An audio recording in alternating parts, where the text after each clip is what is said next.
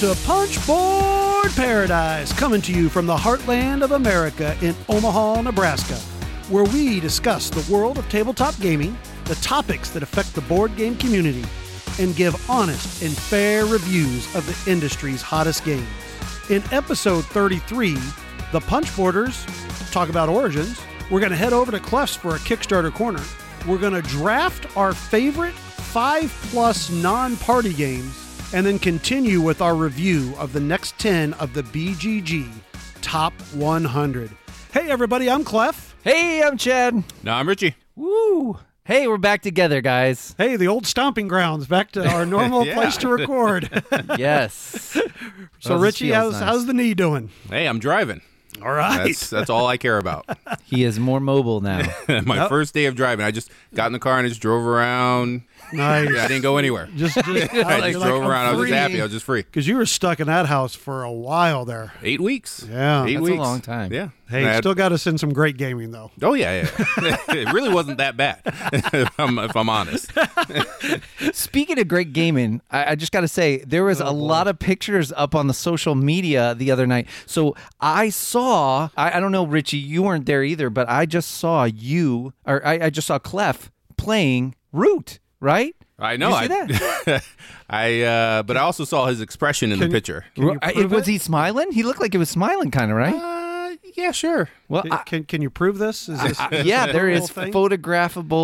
photographic evidence, and they linked you on a tweet, so there's plenty of internet. I can explain. All right, I want to hear this because, see, I saw something about a birthday and stuff, so I'm thinking either Clef needs to change his rating of Root, or this person whose birthday it was, who got him to play, likes making Clef miserable. So either he needs to reassess his friends or his board game rating. I don't know. And I saw the scores, and I would like some strategy tips out of you as well. Yeah, I'm sure you do. So I went over to our local listener, Jake's, for his Saturday night gaming night that he has once a month.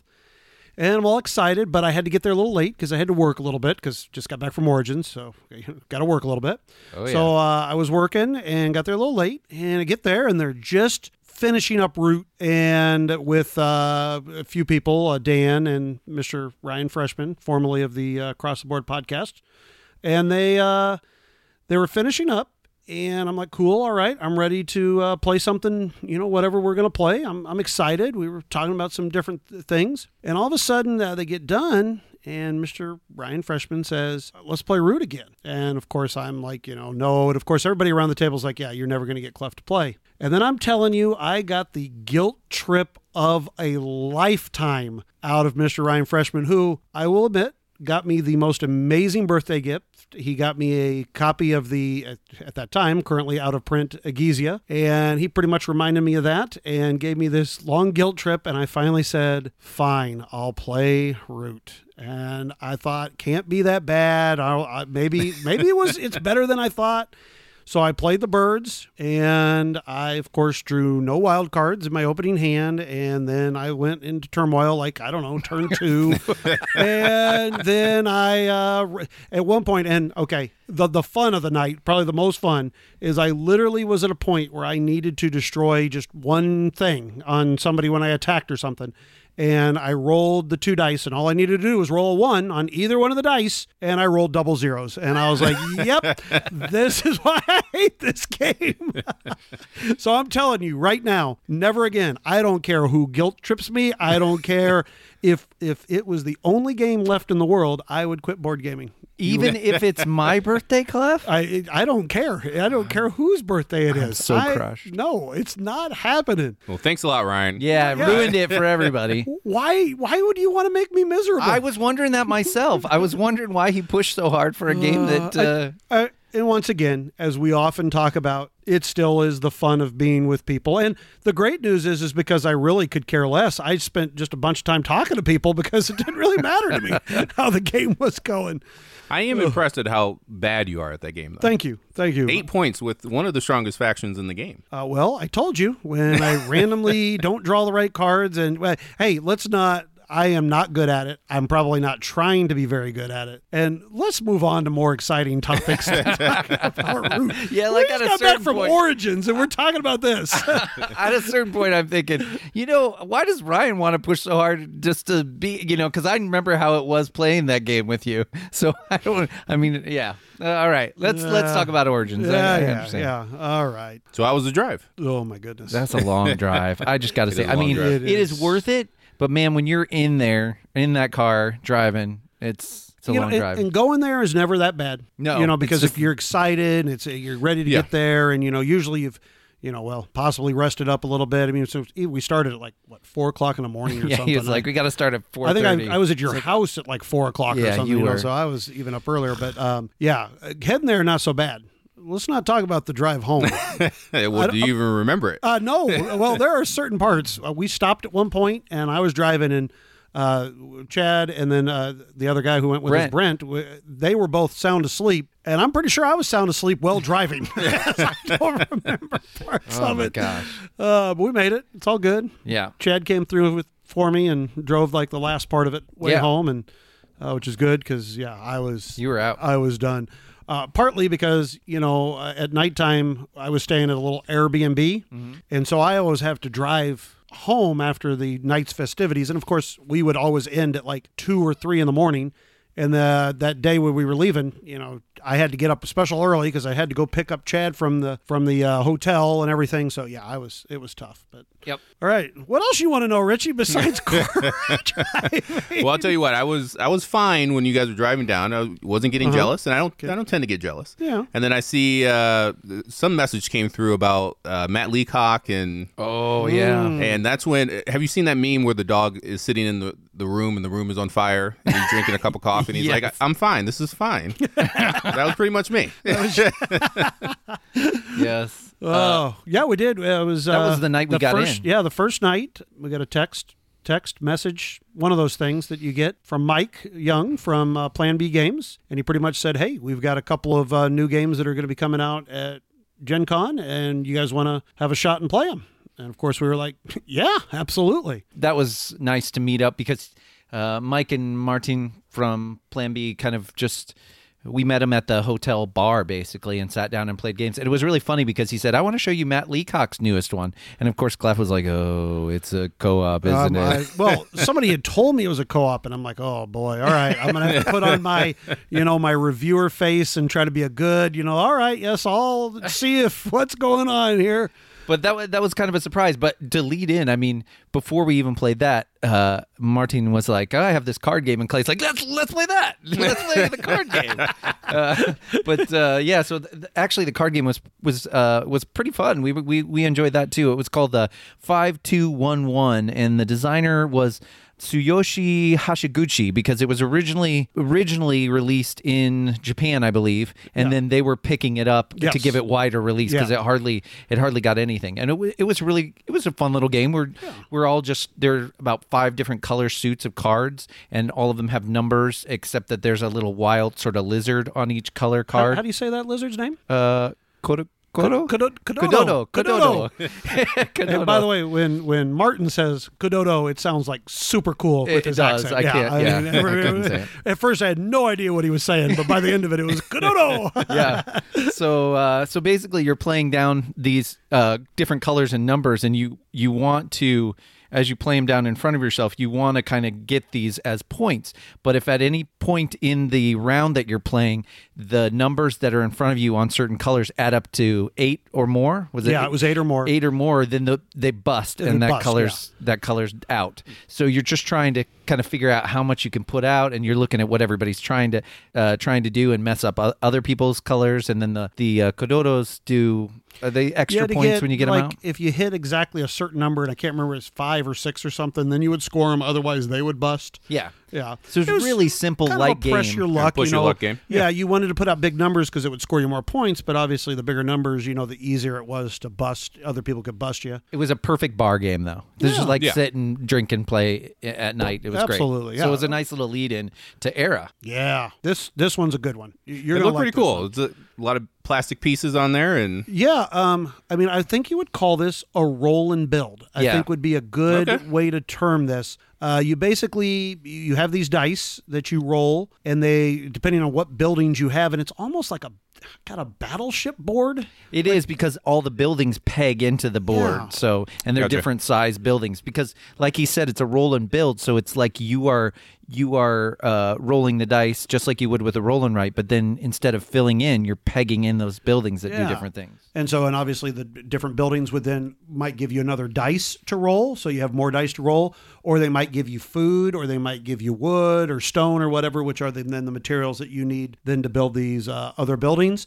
And then there's like a track where if you don't feed your people or you do bad stuff or people can attack you and stuff like that, you go down on this, I don't know, death track, I guess is what I kept calling it. I'm not sure Yeah, it was what a plague track, I think. Plague, there. But you have other dice that you can roll that you just roll. Some of the faces have little plague faces, and if you roll a certain amount, even around the table, they can affect people. And then you have swords and shields, and if you have the most at the table, you get to take resources from certain people. Yeah. So you would like that, Richie, because it's a nice, it's a roll and write, but it had way more Interaction in interactivity it. than a lot of other roll and writes do. yeah. And so it was great. Everyone has their own board in front of them? Yes. Is that how it Your worked? own Okay. I was board. going to say, Yep. that looked big, but maybe Yeah. it's just the way you were taking that picture. No, Yeah, and so the thing is, the price point's going to be $69.99, but again, it's a really nice production Beautiful. for the game. Yeah. So it's very tactile too. Just feels satisfying pegging these into your board, and then you have your own little village that you built. Not to mention your own collection of die that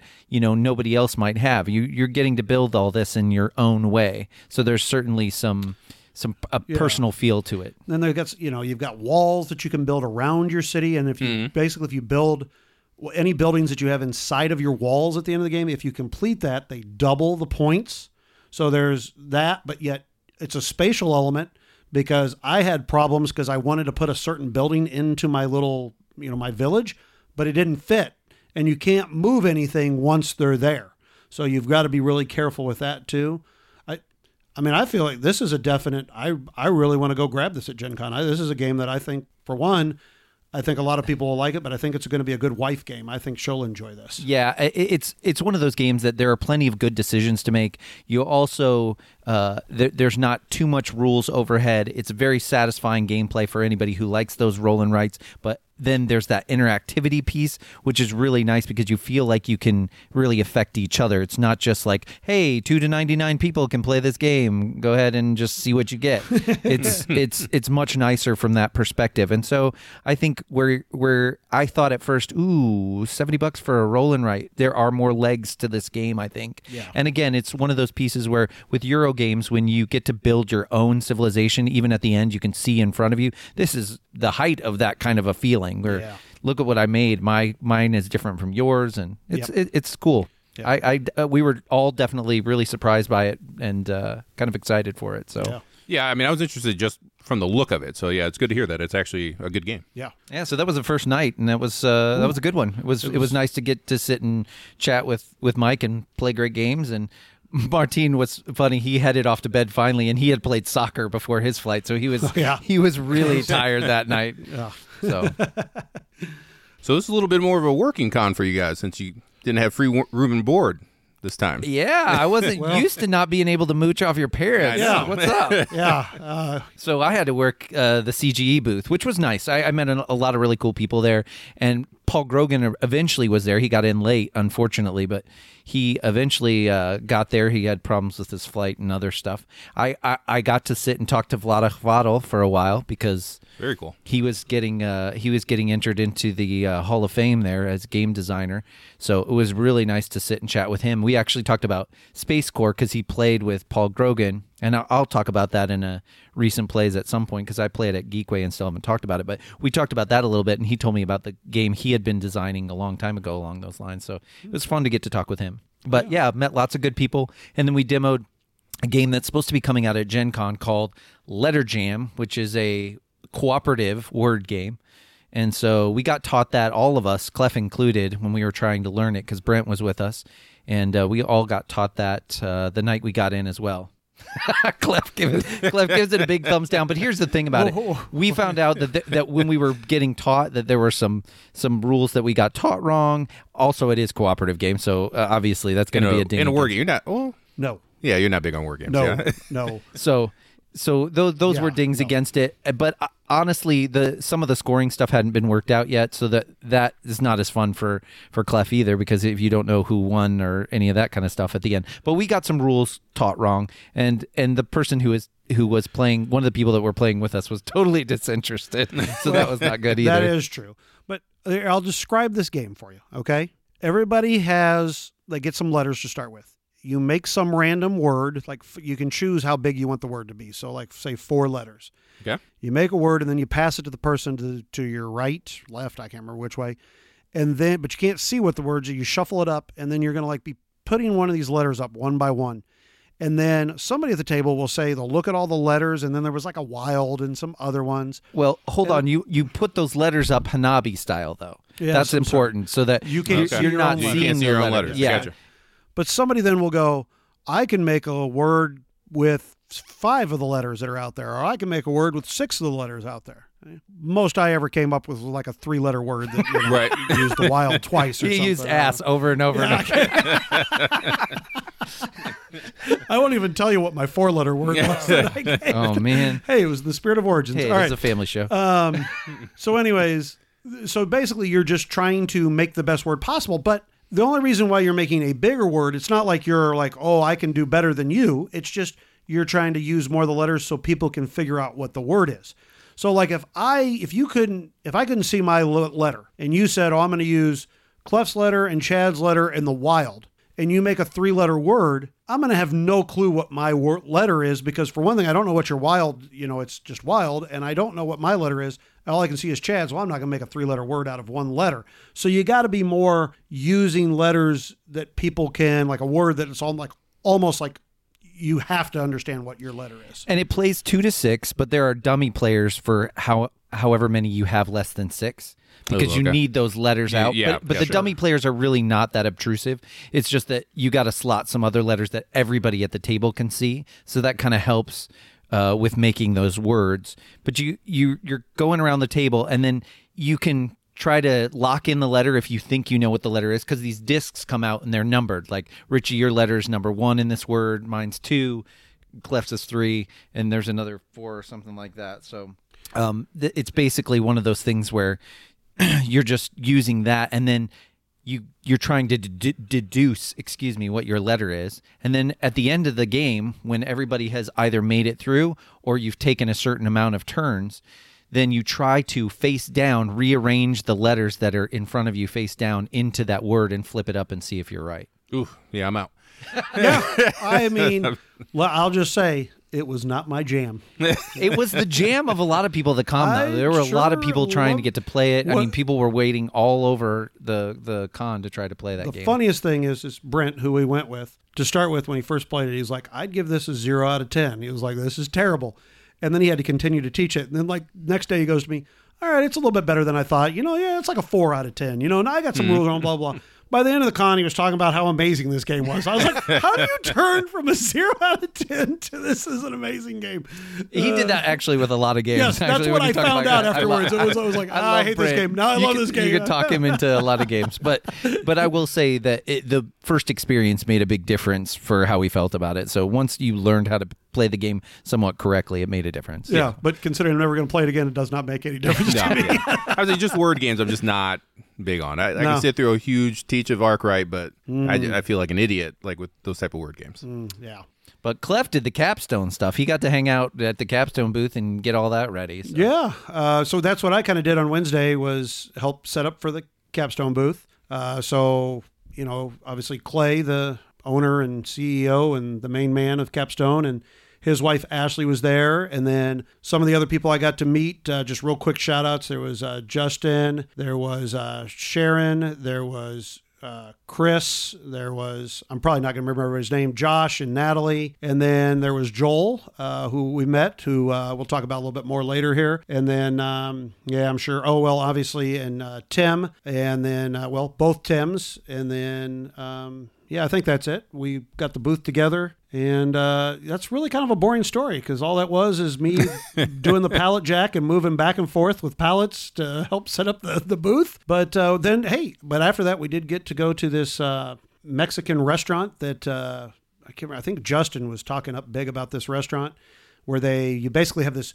It was interesting. Okay, I'm going to tell the story. You guys are looking at me like, but there's cool food, obviously, we know in Origins. And we missed a lot of the places that I normally would go to. But this place, you have like a whole long sheet of like all kind of different taco options. And you basically, to take the order, you just mark on the sheet like different things that you'd want in the taco or how you'd want it or hard shell or soft shell.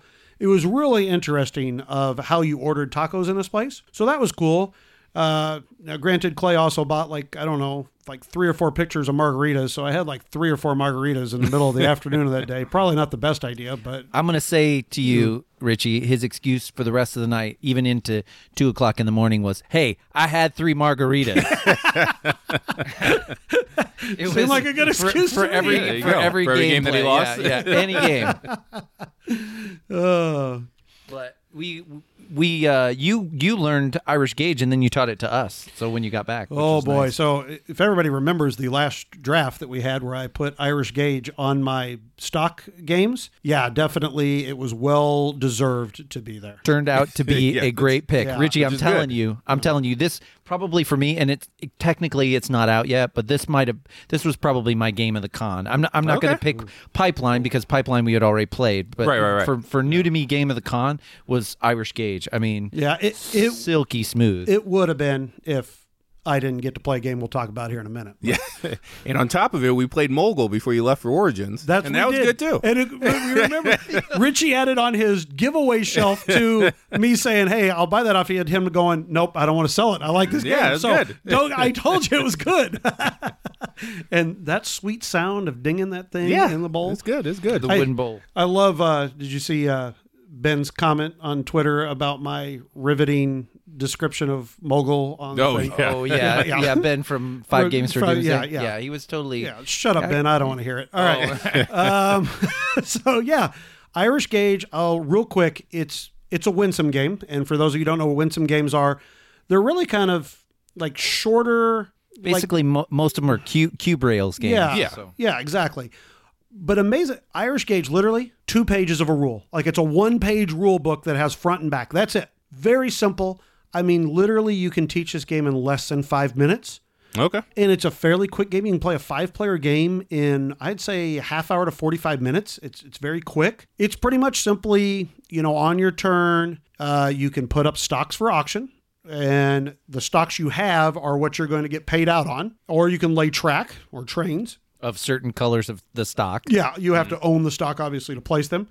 And then you can do what's called call for dividends, which is where you're going to randomly pull these cubes out. And there's 3 different colors in the game. There's black, white, and pink. And when you pull these cubes out, you're looking for the cities that you're in will have these different cubes out there also. And you're basically looking for those cubes to kind of get pulled out when it's time to play dividends. But if in certain situations, and I don't want to explain the whole game here, but if you don't have a certain color in certain cities, you're not going to get paid as much as if you did. And then all those cubes or those colors then get paid on their stocks. And so, for instance, like if I owned 2 yellow stock and a red and a blue, I'm going to get paid if any of those dividends get paid out. But if Chad also owned, a blue also, we're going to be splitting those dividends. So it's one of those things where the auction is obviously the biggest, most fun part of the game, because you really want to, if you can, monopolize one particular rail if you can. And certain companies have, I think the purple one only had 2 stocks, or the yellow one had 4. So there were certain ones that would be a little bit more easier to manipulate. And then in the game, it's whoever has the most money. Yeah. But it's Okay. simple. Yeah. It's easy. And I played it 3, maybe 4 times while we were there that weekend. I mean, I love it. I mean, I was almost ready just to, put it under my shirt and try to run out of the capstone room without Clay noticing or whatever, because I really love this game. Because that's a Gen Con release, right? Yep. No. No, September. It comes out September. We Okay. had been able Yeah, to pre-order it, and I'm happy to say I definitely pre-ordered it. So Yeah, I'm definitely in pre-order because it's Northern Pacific, the other game that we played before you Oh, yeah. Took off for Origins. That's also it was a winsome game. And I'm pretty sure I heard about it because of Clay on another podcast. Like I said, would have been the game of the con for me if it wasn't for City of the Big Shoulders. Yeah, we should talk about that because basically I want to say Clef could not be quiet about this game. I wish that I had gotten to play it, but I was trying to keep myself open because Ryan Courtney, who designed Pipeline, was around the Capstone booth a lot, and I got to hang out with Ryan a bunch that weekend. I mean, he would come and find me and we just chit chat. Great guy. But then I got to play his Pipeline expansion, which I'll talk about in a little bit. Ooh. And talk about that now. I'm interested in that. Yeah, what was that all about? Well, no, I need this. to finish. He's just trying to change. He would come about this City of the Big Shoulders.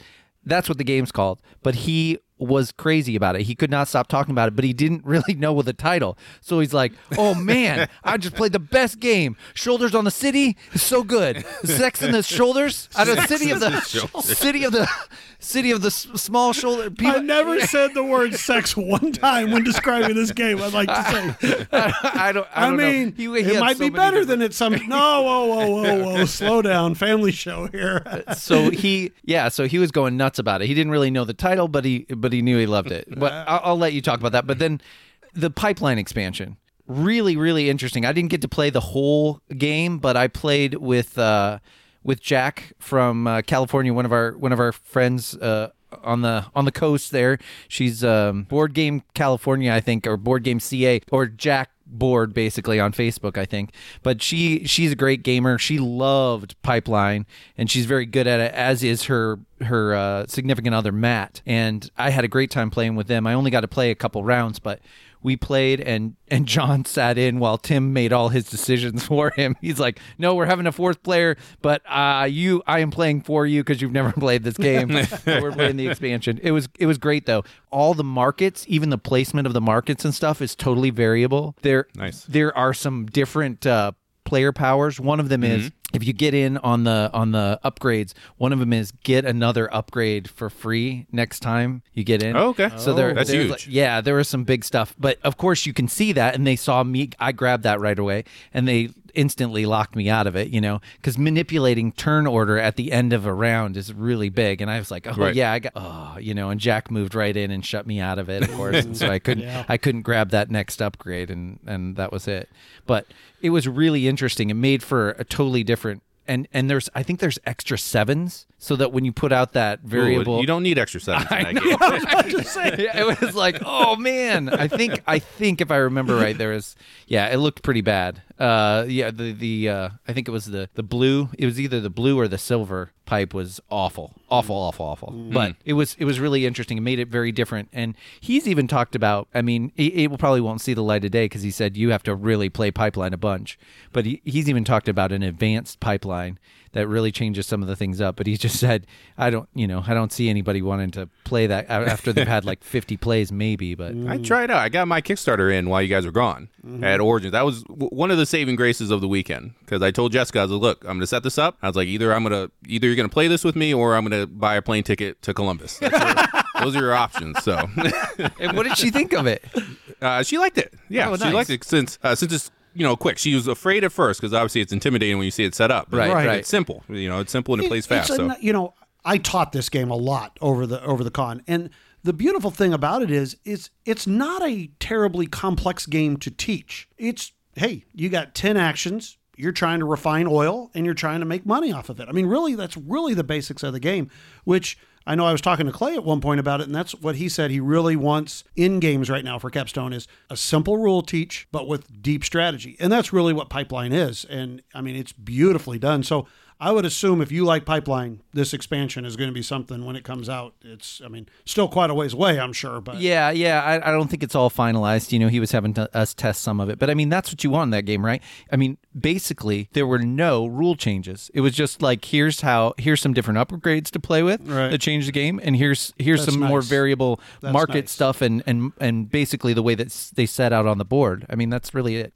This was kind of funny, though. At some point, Ryan comes up to me and he goes, so tell me the truth. He said, so when you played Pipeline, you and Chad and guys, who won most of the games? And I was like, gosh, I feel really bad right now. But I'm like, well, me? He goes, oh, okay. I just want to know if you'd admit it because I asked Chad that same question and he said it was you. So I was totally honest. Humble. And I was like, well, I don't know what to say. I was totally honest because he grabbed me to play that expansion, and I hadn't played Pipeline in over 6 months, if that. And then I probably had like 3 plays of it, maybe, because we sent the copy back to Clay, and so I was like, I didn't know that this is what you wanted me to play test. I was like, because everybody else had played and played recently. And so I was like, I'll do my best, Ryan, but I don't know that I was floundering a little bit. I know what you mean, because boy, even when I went to start to teach it, the first day, I was like, oh man, it's been 6 months since I've had this game and now I've got to teach it. Luckily, I probably played it a lot more than you did because I taught it a lot back then. I picked it up really fast, but I could imagine, boy, that would be tough to start to play an expansion for something that you don't really remember the game all that well. Right, yeah. Oh. You can easily get yourself in trouble with money quickly in that game. I mean, I was just like... You'd be real careful. Yeah.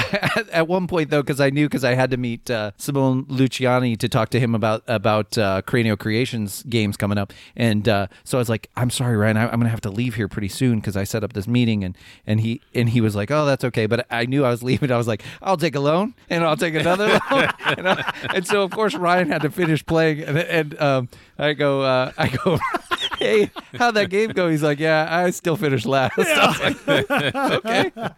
So anyway, sorry about that, Ryan, but it was fun to play with that. Yeah, that is awesome. Ooh, so you said you set up a meeting with Simone Luciani? Yeah, I did, and actually, you'll be interested to know that I got a look at that card game, Masters of the Renaissance. Oh, the Lorenzo card game? Yes, that's right. You stole it? It's here, right? I did, but then the marbles fell all over the floor, and I fell, and it didn't work. So it actually looks really interesting because it's basically that engine building mechanism of laying down the cards and also the track that you're moving along, like in Lorenzo, triggering certain things, but you need resources to put down those cards just like you do in Lorenzo. But the resources are really interesting because they have this kind of an inset rack that these little marbles are sitting on. And so you choose and then kind of push the marbles down till one falls out. And those are the resources that you kind of get as you move along. And so it was a really interesting kind of way to do that and use the resources and spend it. But it looked interesting. It's supposed to play in about 20 to 25 minutes. And he was saying that he really wanted to kind of, it's not the Lorenzo experience, but again, it's much shorter than that. And he wanted to make an engine builder that people who thought, for instance, that Splendor was not enough for them, that this was a next step up, but could really get played and you had more decisions and things like that. I like the sound of it. Yeah. So yeah, that was definitely interesting. I got another close-up look at Barrage, which was really nice. So, and he said, yeah, it's coming out right now, so it's on its way to. I can't remember. Did you get the deluxe version or not? Did you back out? I got. No, I'm being serious. I don't remember. Yes, I got the full $100 and whatever it was. I got the full kit and caboodle. 3-day map, the Close Encounters mashed potatoes relief map, the whole kit and caboodle. Yep, but it looks. I mean, I was telling him I'm so interested to play that because he said, yeah, it's definitely more interactive than I usually design, but I'm really proud of it. So, all right, so that was Wednesday. So what happened Thursday? Thursday was mostly a day of working. We worked for most of the day. I will tell you one thing, and we'll go into maybe greater detail, but I got to talk to Rainier at Boards and Dice about the games coming out there, and I took a look, Michelle, at the Teotihuacan expansion coming out. Is that a new way you have to say that? Michelle, Teotihuacan. I took a look at that.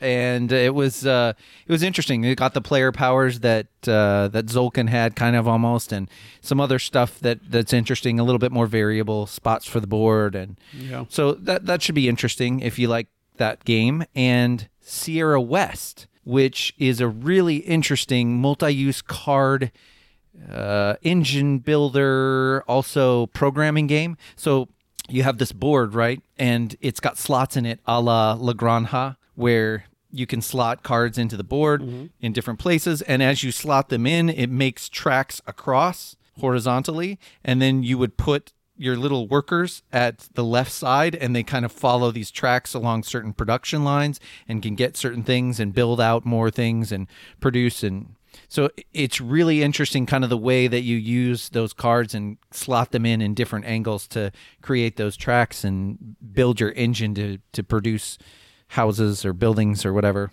I'm really beguiled by it. It looks like lots of interesting decisions. That you pre-ordered that one, is that correct? I sure did, yeah. You liked it a Nice. lot. Cool. But that was really mostly Thursday, except until the mashup meetup. Oh, yeah. Oh, the blue peg, pink peg, and Man versus Meeple, Man versus Meeple, and yeah. the Brawling Brothers, all Yeah. three of them. That was a good time. Now, to start the story off, I'm going to let you know, okay? It was cold in Columbus. It was cold. I mean, especially that night. I mean, there was like a storm, and I bet you it was, low 60s or something for, the temperature. And let's just imagine, I was dressed for 85-degree weather. right. Yeah. Okay, so I just want that to be known. Okay. So continue, Chad, with the story of the mashup, because you got there before me. It was overcast, and I did stand outside. There was sort of sprinkling, but it was really nice because especially all of them did this, but especially Blue Peg, Pink Peg people. Patrick went out to the line and riled everybody up and spoke to everybody, and of course Christina made a point to greet everyone. I mean, everybody was really nice. Rob and Patrick got to talk to those guys. It was really great. Also, Jeremy, who wasn't there last year. It was nice to finally meet him in person, but it was a really fun time, and a lot of especially the peg heads, were John in line and having a good time, kind of socializing, and it was just really nice that they spent time talking to almost everybody. Like they made a point to do that, and then they gave away tons of games. Obviously, Clef and I were not necessarily there for the games. It was just nice to see everybody, but I could not believe how many games they gave away. So you were there for a while. 'Cause Yeah, I went there with was- John. I met John Fraser, Oh, yeah. our friend John Fraser, who was there with his wife. She wasn't feeling so good, so she wasn't there, but it was nice to meet up and hang out with him, and he was hanging with some of the other Brawling Brothers fans and entourage. It was nice, and Yeah. got to talk with them. So you were there for a little bit because I was working or whatever, and then I had to go eat because I hadn't eaten. So, oh man, I had some really good food that night. Some pasta dish at one. I don't know where the heck I was, but it was amazing. There was a lot of good food there. If they didn't lock As you, always, if they didn't yeah. lock you out of the restaurant, there were a lot of good places to eat food. Oh boy, that's a story. Anyways, but when I finally get into the mashup, Richie, if you remember last year how it was out on that patio, Yeah, it was beautiful out there. it was beautiful. yeah, it was Beautiful really night, nice. right?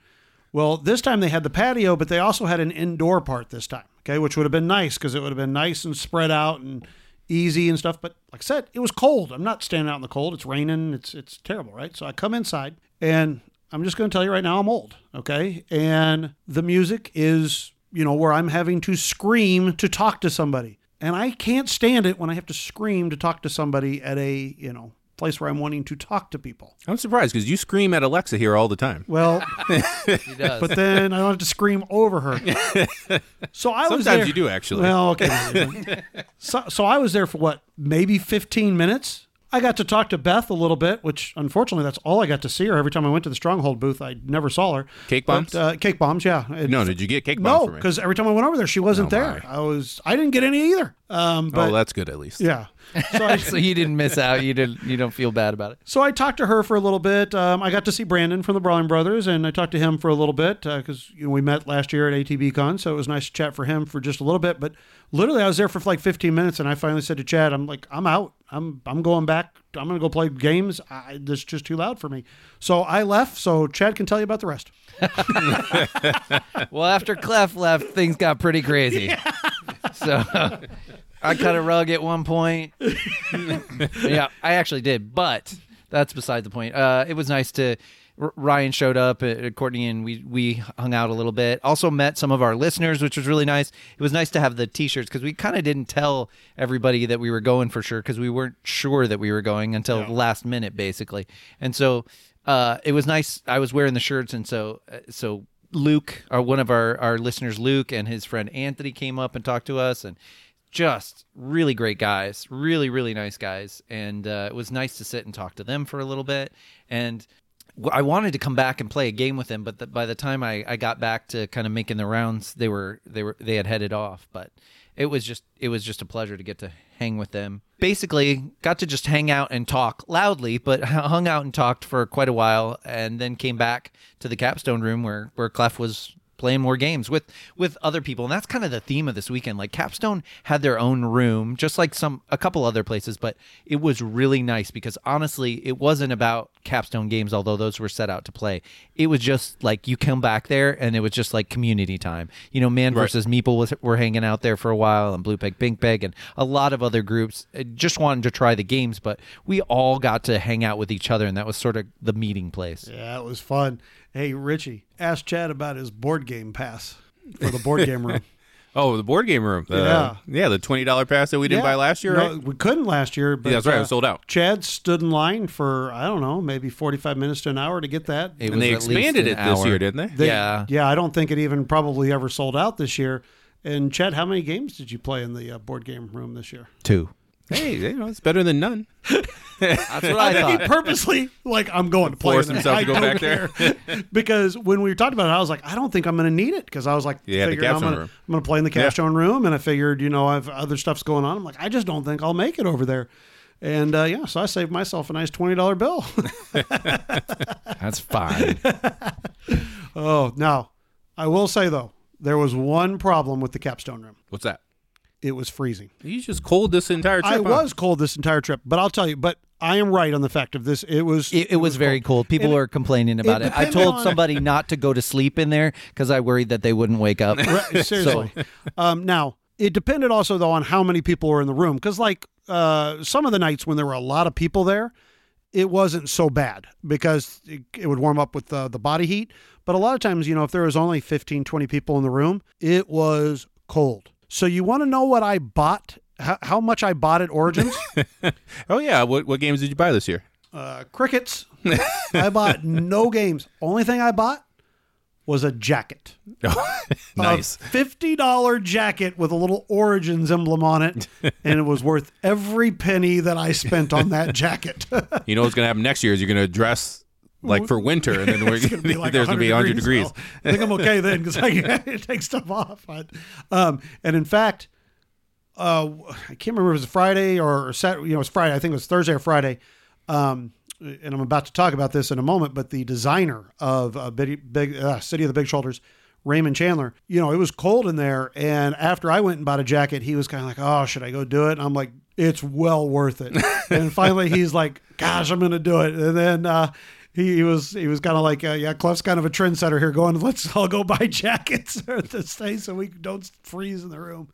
But it was still nice to always have kind of a room to go to and just hang out. And like I said, not only to have a place to play games, but we met so many great people in that room and played a lot of great games. I mean, it was a lot of fun. Well, and like I said, we all got to meet the Capstone crew too, which was nice. So Tim Coles, who works for Capstone, he taught me a really great game that I think you will like. Let me tell you something. I was shocked that Clef liked this game. Oh, I was shocked. But Watergate by Matthias Kramer. Oh, okay. 2-player game, right? It is a 2-player game, and it is a card-driven game, and it moves quick. I think of it as like the 13 Days, right, yeah. That 13 Days game, which is supposed to be like 1960 or Twilight Struggle, but it moves quick. And what you're doing basically is one person is Richard Nixon, and the other person is the editor of the paper, the Washington Post, I think it is. Washington Post, yep. And you are basically playing cards. You have those multi-use cards. They either have points on them or events. And Nixon is in the center on this board of like a pegboard, a string, like one of those kind of connect the people, in those investigation things. So basically what you are trying to do is put out these little chits that sort of connect the pegboard from Nixon to one of the kind of informants. So there are different informants that were involved in the whole scandal, and you are trying to make a pathway with those from 2 informants to Nixon, and that's how the editor wins the game. So they get to first get the informant on by playing out the card maybe, and then Nixon has ways to flip those over, but then there's also momentum tokens and It's the momentum token and then the initiative token. Yeah. Yeah, so momentum token and the initiative token, which moves up and down the track and kind of determines who gets to play first each round. But basically, if Nixon gets all the momentum tokens on his side, then he wins. And you're kind of trying to stall out the editor, essentially, from making those connections before the game ends. But the really cool part is a lot of those cards are very interesting. And when you use them for the power, a lot of times, they're gone. That's it. And so you're really trying to decide, is this the best time to play this card for this? Or should I put it back into my hand and use the points for it for later? Right. Now, I'll tell you the reason why I think I liked this game is you have your own deck of cards as either Nixon or the Washington Post. So you know what you have in your deck as opposed to like a mixed deck together where like, and I'm not trying to, I know a lot of people like Twilight Struggle a lot, but for me, when I first played that, it was like, if I was the Americans and it was like, all I was drawing was the Russian cards, it was like, God, every time I play one of these cards, it's good for them and not for me. And that maybe was a little bit of the turnoff of that game. Where this, I liked it. Plus, like you said, I mean, you're talking probably a half an hour game probably for this. It said 30 to 60 minutes, but I felt like, you could get it down to 20. I mean, if you're moving. Sure. Move if quick. two people were really playing fast and knew what they were doing, I think you probably could. But yeah, very interesting. This, if you like Twilight Struggle, I think you'll like this game. If you like 13 Days, I think you'll like this. But if you just even like a little 2-player kind of, matching wits, like, okay, boy, if I do this, maybe they'll do this, type of thing that plays really quick, definitely look to pick this one up at the Capstone booth. In fact, I just saw Clay put out today that you can pre-order this for Gen Con, that you can pick it up at Gen Con. And I don't remember what the price point is on it, but I'm guessing somewhere in the $20-$25 range. This is, and I'm not positive on that price point, but I'm guessing that's somewhere around in there. And it's a great game to pick up. I would highly recommend that if you're at Gen Con, you at least check it out. I'm sure they're going to have some demo available to play, I would guess. I'll probably be there demoing it. There you go. Yeah. So come and see me. So, I would definitely recommend it because even if you didn't like those other games, I think you might really like this. I've heard a lot of people talking about it already, and we showed it to more people who were really surprised by the gameplay. So definitely think about it. But while I played this, I think you played your game of the con. Yeah, whatever else we've talked about makes no difference because this is all that mattered from this con. No, I'm kidding. I'll tell you this. I, knew that City of the Big Shoulders was a game that I was going to be interested in. And I had, I'd had a lot of correspondence with Raymond and was, unfortunately, he was looking to try to get us a pre-production copy back in the early days, but we didn't have one to get to us. So we didn't get a chance to play it, but this was really cool when the designer sits down to teach you a game. It's like the best thing in the world because there's no questions. Yeah. This is the rule. It's not like you can't make any player mistakes you can't make any rule mistakes. It was really cool. So I sat down to play a game and he had brought a couple of other people that were just interested during the con when they looked at it.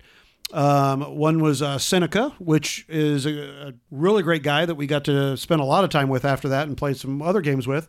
And then there was a girl, Jessica, that was there who we all sat down to play. And oh my goodness, I don't want to take too much time on how to play this game, but we'll just say it's kind of a 18xx style meets worker placement as opposed to like the route building. So you're going to have your company money and you're going to have your personal money and you're buying companies that then have stocks. So you're purchasing those stocks. But the actual part of the game that you're getting stuff is worker placement. And you actually even choose, like you'll get like different worker placement spots because they'll be different each game and you're choosing to put them out. I'm going really basic on this, guys, but I'm telling you right now, I got done playing this game and all I wanted to do was just play it again and again and again and again.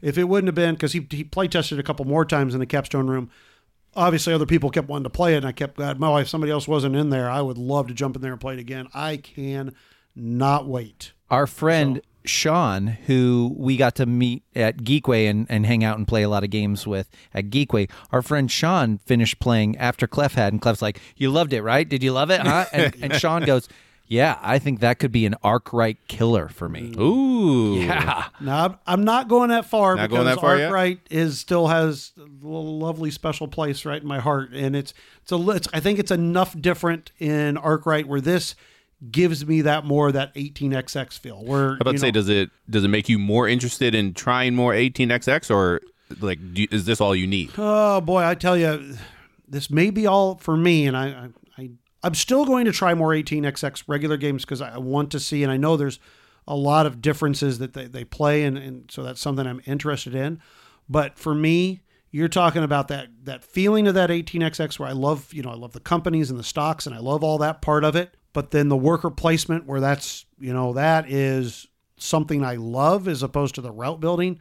It has had everything perfect for me. I mean, all that being said, no matter what, this game is amazing. I mean, it is. I mean, Raymond asked me right there on the spot. He's like, "So what would you rank this? On the BGG scale?" And I'm like, I don't know, 9.7. I'm halfway through the game, and I'm telling you already, it is I can't wait. I don't even know what else to say. But pretty much I'm done with the rest of the podcast, guys. You guys can continue because I'm just out after this. No, I mean, I just can't. I cannot wait to get this game and show everybody. I mean, once I get this game, you guys help to understand. I'm going to be asking you guys to play for like the next 2 months or something. All right. Well, fair enough. But that I will say too, because I hung out with them afterwards. We all went to the Pita House together. It was a good group of people. I was glad to kind of get to hang out, even though I didn't get to play the game with them. I was glad to kind of get to hang out with all of them afterwards. And so we had a really nice dinner at the Pita House and hung out. And then most of us went to the Heavy Cardboard meetup after that, which was actually a really great time. Oh, yeah. We had a blast. It was nice to see people that we had seen before. Again, we met up with Sean and, of course, Edward coming, and it was nice for Edward to come and bust Clef, on just whatever was good to bust him on. And then we played Time's Up down there. And what was really great is Jessica, who had played the game with us, Jessica was super competitive in a fun way, a really fun way. Yeah. So, and she was frantically going through some of those clues. And of course, then we had Brent in the game too. And Brent he loves Time's Up, loves those kind of games. Very good at and it, too. Yeah, exactly. So he was just puffing out his chest. Once again, imagine you remember the space because it was in the same space. Right, same spot? Yep, same spot, very small spot, and really hard to hear not because of music, but because of people talking. Right. So imagine while you're trying to play Time's Up, half the time you couldn't even hear what the other person was saying. It was really tough. It was tough. I think there were probably 50 people down in that space, which is great. It was awesome until we had to listen to Rainier give his joke about know. Have you heard the monk joke? No. Well, then I won't spoil it for you. It was an April Fool's joke. It was awful. Anyway, moving on. But it was nice to hang out there. And then we went back to the Capstone room for whiskey night, which was put on essentially by Chris Whitpan and his wife. And they had worked at the Capstone booth during the day as well. And they did a whiskey night with all these different whiskeys, and people were back playing games until the wee hours of the morning. Yeah. It was the great. happening place. And lots of bad decisions were made that night, and lots of very, very late gaming, but it was a blast. Every time I would make a mistake in the game, I would just blame me drinking all night long. Yeah, it was wonderful. I got to play, I think I played Irish Gauge and Estates. Those games took way longer because we were just busting on each other and laughing. And yeah, it was fun. That night I got to teach. Well, I got to teach Raymond and Seneca and a few other people. I got to teach them Irish Gauge, which was awesome. And then I even got to teach Navigador that night, which I got to play a 5-player game of Navigador. Nice. That was a lot of fun. Yeah. I will tell you, the one bad decision was the night should have been over by this point, but I wanted to get out. I texted Ryan and said, hey, because he let me play his prototype stock game earlier that day, which was kind of his take on a party game. His take, because it's thinkier. It's almost like a stockpile with some dice. But I'm telling you, Richie, you would love it. It's great. But I said, hey, we got to play this, guys, after we play this. So there was one other guy who had played with me, and so we kind of taught it together.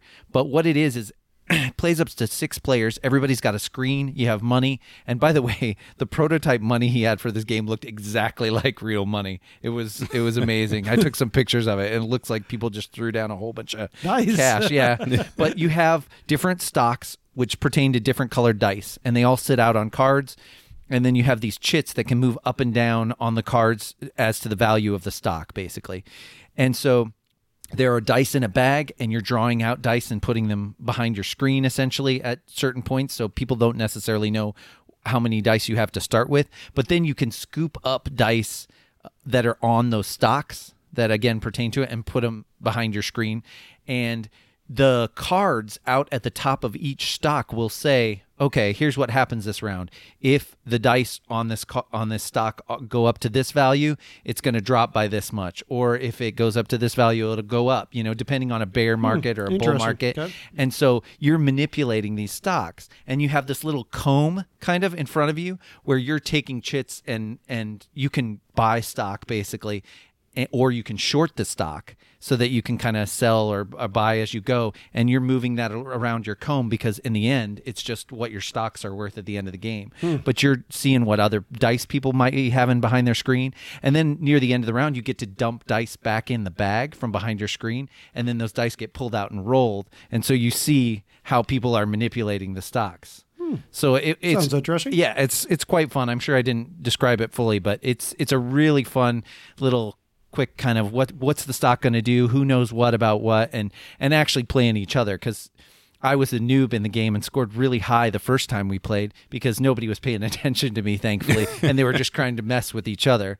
But it was really fun game, and I can't wait till he puts that out. So cool. Did he have a estimated time, or you said it was a prototype though, right? Right. Yeah. So it could a long way off. Yeah, I mean, he's still having people look at it. While I was there, he had a couple companies looking at it and showed some really big interest, which as they should, because I'm telling you, this will do really well when they get the right format for it, the right kind of graphic design and publisher. I'm not kidding. It's going to be hotcakes. Yeah, hey, he might be a new hot designer coming out. Well, we're really looking forward to something. I talked to him. Like I said, I really like this guy. He's a good guy. We're going to have him on the show at some point. So yeah, absolutely cool. Well, while I was sulking at home, I did see a little video you guys pop up. Yeah, we did a little bit of streaming. Jess from Heavy Cardboard and those types of things was asking us if we wanted to get on this Twist game stream with Anne. Yeah, we got to hang out with Anne and talk about some games from Sarah from Z-Man Games came and chatted with us, and that was great. It was a fun time, actually. Oh, it was absolutely wonderful. It was, I don't like watching myself on video because I think it's terrible, but definitely much better at radio.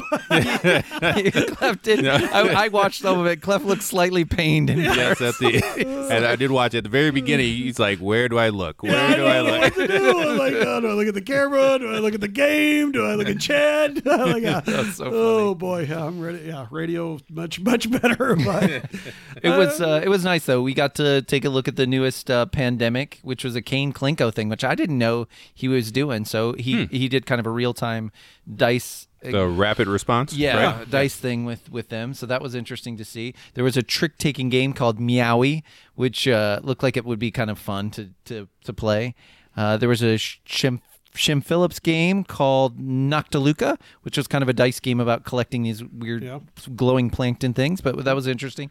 And then probably the biggest one that was interesting to us was this light civ builder called Hadara. And forgive me, I cannot remember the designer on that one, but it's worth looking into. Yeah. If you're interested in any of those, you can go watch Chad and I on our TV debut. Yeah, we're on we put the link on our Facebook page at Punchboard Paradise, so you can go join there if you really feel like seeing it. But it was a fun time. Yeah. We had a good time doing it. It was interesting for sure. So after we got done with the Twist thing, I was back at work, and I actually did a little bit of demoing of the Estates, because still people out there that are still interested in the Estates, and they should be, because it's an amazing game. Some of our listeners who also have a podcast, Dual Win Games, they stopped by. Tim, Ryan, and Aaron all stopped by to say hi to us. I know they had already talked to you, and they came by the booth.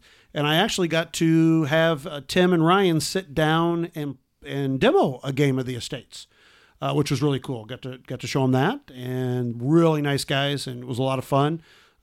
We had a blast playing, and wish we could have gotten to play some more, but obviously it's tough at the cons because just with schedules and everything, it's tough to play with everybody, but it was fun. Yeah, super great guys. They share our taste in games, so if you guys like listening to us, you probably like listening to them. Dual Win Games podcast is their thing, and actually Tim had one of my favorite professions that I didn't even really know about. Oh, yeah, that's he right. is a certified cheesemaker, which Ooh. sounds really, really good to me. I was like, wow, I want to know you better now. Yeah, what a great job! know, yeah. right? And he said something about he specializes in a certain cheese. Yeah, or- well, you go to, like, he has his master's in it, and then you have to go and you have to have so many years in it, and he specializes in cheddar because that's kind of the plant that he's in, but also there's feta too. And I was like, so like, do the cheddar people kind of hate the feta people, or what is that like? Are they biased against? He goes, oh, no, not really. He said, but cheddar, like, you're lifting a lot of stuff. It's really heavy. So he's like, most of the old guys move over to feta after a while because it's a little bit easier. I was like, okay, so feta is where the cheesemakers go to die, is what you're telling me. Oh, that's hilarious. Yeah, no, he was a really nice guy, and it was great to talk to him. So, Oh, that's awesome. but that day was pretty tiring because we were going on like the third or fourth day there, and that Friday was long, and yeah. That's pretty much the theme of the con was long days and lots Not of much fun. sleep. Yeah, not much sleep. Well, another one I want to know about, because I saw it pop up on the Instagram, is Indonesia, since I've been told I would like this game. Yeah, well, we were out to dinner that night with Clay and Tim Coles and Justin and Clay's wife Ashley, and then Chad and Michelle also kind of tagged along, and then we were also there with Joel from Cardboard Reality. Yeah. And we were just having some really nice dinner. I had some delicious tuna melt bagel thing. I mean, oh, it was a really good. oh my goodness. Not delicatessen. It was more upscale than a delicatessen, but it was good. Was it Edward and Harvey's or Something like that. Harvey's It was and- really great. Yeah. Really great. I wanted to say Passover food because that's what it felt like to me Yeah. when I've had Passover at my wife's parents' house. Like, and I got the matzo ball soup, and it was so good, and lots of great food there. But we had a great time. They had to hurry over to the awards because Right, the so they took Climbers was off. nominated. Yeah, absolutely. But before that, we said, one game that we haven't gotten to play was Indonesia. I've owned it for I don't know how long, and I've really never got a full play of it. And Joel's like, oh, well, it's sitting in my bag right now. And of course, Clay and Tim were both like, ooh, I'd love to play some Indonesia. So after they got done with their awards and we got back, we got in a game of Indonesia. And that's Clay's favorite game. That was, I mean, okay. he's like, I love this game. Yeah, Yeah. It wasn't Concordia. I was so surprised, but his favorite game is Plays Indonesia. just like Concordia. Yeah, it But, does. inside joke there. Okay. All right. But so Joel gave us a nice teach, and I will mention he had some really nice wooden bowls for his components. So you're already predisposed to Yeah, like no, this totally. game. Some nice, considering the components in this game were misprinted and they're like 5 times bigger than what they need to be. Like it's really The funny. rubber was huge. It yeah. was huge. Big rubber, big spice. Oh boy. All right. Anyways, Joel gave us a teach. And then when Tim and Clay got there, we got started. And let's just say that at one point, Chad whispers at me, this is maybe where, I don't know, maybe a couple turns in the game or whatever. Chad whispers to me, he goes, do you understand what's going on? And I go, no. He goes, oh, thank goodness I don't. I swear this was the first time I think I've ever felt like that meme with the dog at the table of Monopoly, just like looking around at everybody. But it was because Well, they were so experienced with the game as part of it. right, and Right. they had there. I mean, there was a spreadsheet that you could use that we all pulled up on how many, how to split the stock dividends, basically, of what you were selling and shipping routes back and forth and all this stuff. And so they would stack things on the board, and they'd be like, okay, so here's this. And I was like, what are they stacking? So I was like, Clef, tell them to slow down. But I understood it, and like right now I could sit down and give you probably 95% of the rules Okay, and that's pretty understand good. what's going on. Couple of the things I would have to probably relook at the rule book to completely get, but I think I got it, especially by the end of the game. yeah, that was when it Now, happened. It was like 3/4. strategy wise, forget about it. I mean, Right, I right. couldn't even begin to tell you the best strategies. Well, I think Clay would probably tell you shipping is not the best strategy. Well, we really screwed him over. It was my fault, really, because I didn't have much left to go into at the one of the first turns of the game, and so I picked up a shipping company, but of course I couldn't really see what routes I had to do, so I had some, but I left out one in the middle to connect them, and he didn't really realize when he was buying up mine that that's what he was getting, and so I kind of let him have. They were like, "Oh, you gave it to him for that little?" Because you kind of can bid on it, which we'll talk about in a second, which is my favorite thing about the game. But you can bid on it for that little, and he got it. But then the next turn, he was like, "What? Oh, I did not realize that this is not, so I basically stuck him with a really stinky company." But this game, I mean, and I'll sum it up really in one word here, or not one word, but really a couple of sentences. The logistics of the game are fairly set and kind of almost, I don't want to say boring part of the game, but really kind of, okay, well, now I'm just doing my shipping and I'm doing this and I'm getting some money, and you pay people to use their ships, and then, you make some money and you might do some expansion or whatever. The fun part of this game is you do an auction for what you merge when you merge these companies together, and you have so many slots that you can have for companies, and then you have so many mergers that you can do.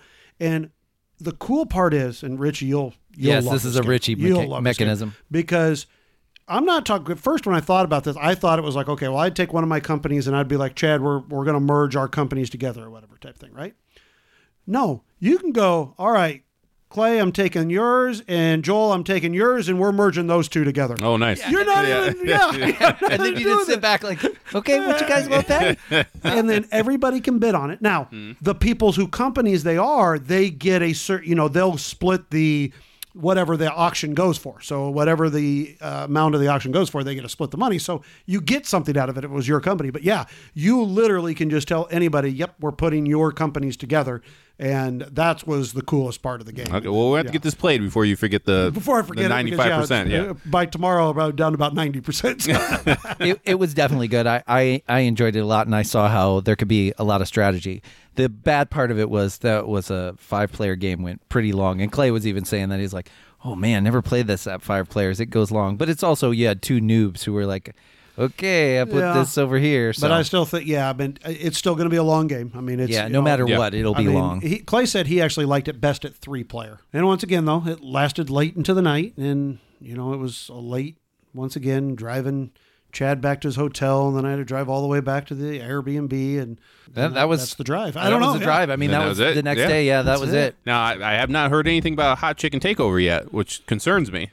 Oh, so wow. I don't think you ate there, did you? No, because I got to go to the North Market one time out of the entire weekend. I'm telling you, we were busy. You may have been jealous, but we worked. We did work. Yeah. So I did hurry over there when I had a spare moment, because it was at the beginning of the con, really, and I was like, I don't know when I'm going to get to go over here with my schedule, so I'm going to run and do it now.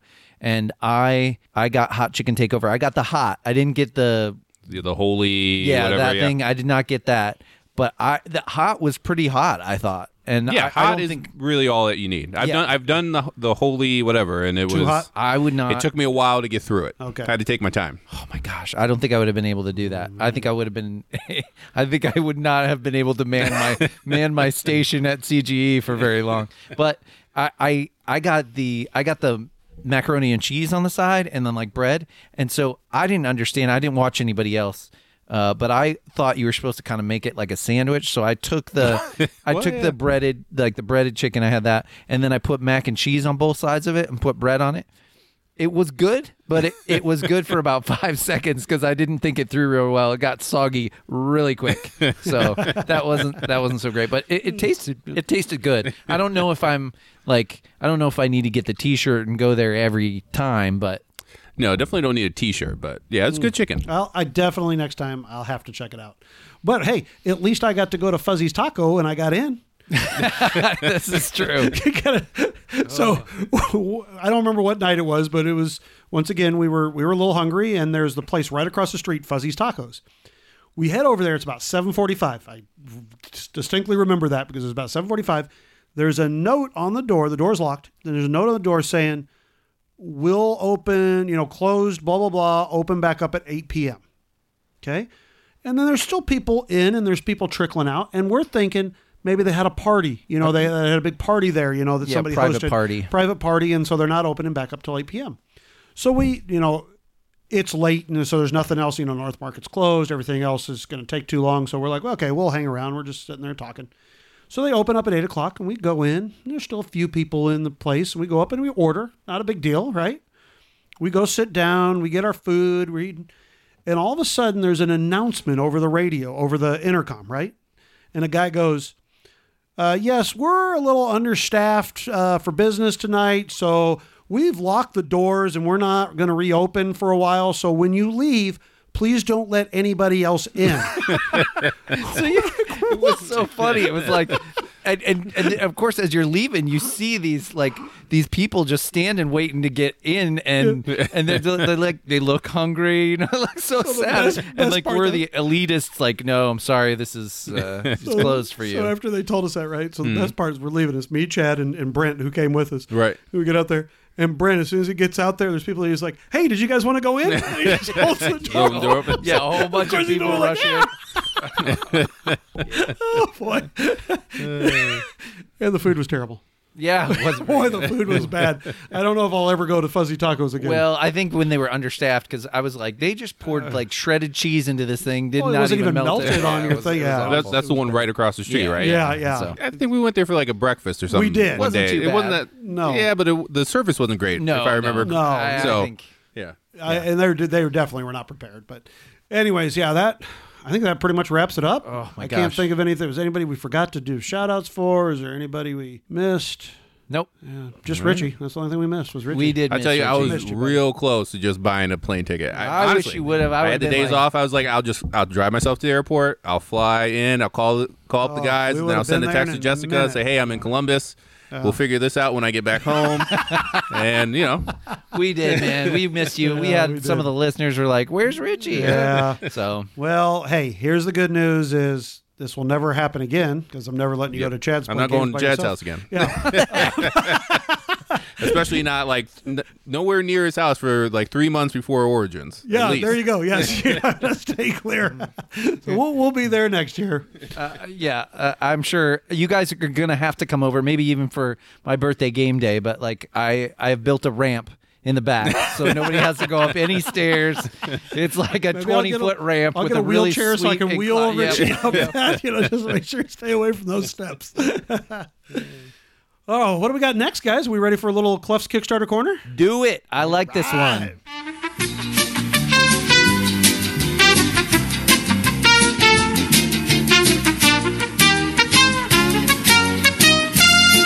Okay, so we got a good one here today for a Kickstarter corner. I'm excited about this one. I mean, this is like some pedigree here. This is. We are talking about the very first entry on Board Game Geek. This game. The very first that blew my mind when I read that. I did not even guess I never even thought about what would have been the first entry, but this is the first one, and this is Democker. This is came out in 1986. Was its first printing. The game is about German politics. You're basically trying to get people to vote for what agenda that you're kind of looking for them to vote for.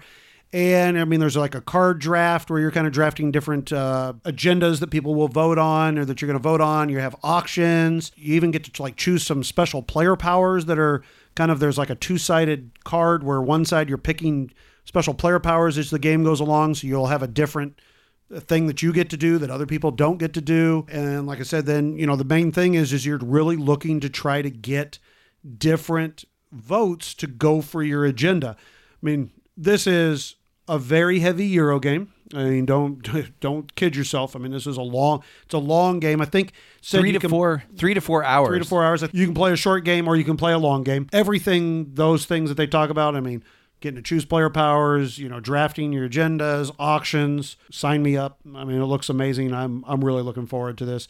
And Chad, this is by Karl-Heinz Schmiel. So this Kickstarter is from Indie Game Studio and kind of a partnership with Spielworks Games and Uli Blinneman. And Indie Game Studio, of course, is made up of Stronghold Games and Indie Board and Cards from that partnership that they just amalgamated last year, I think.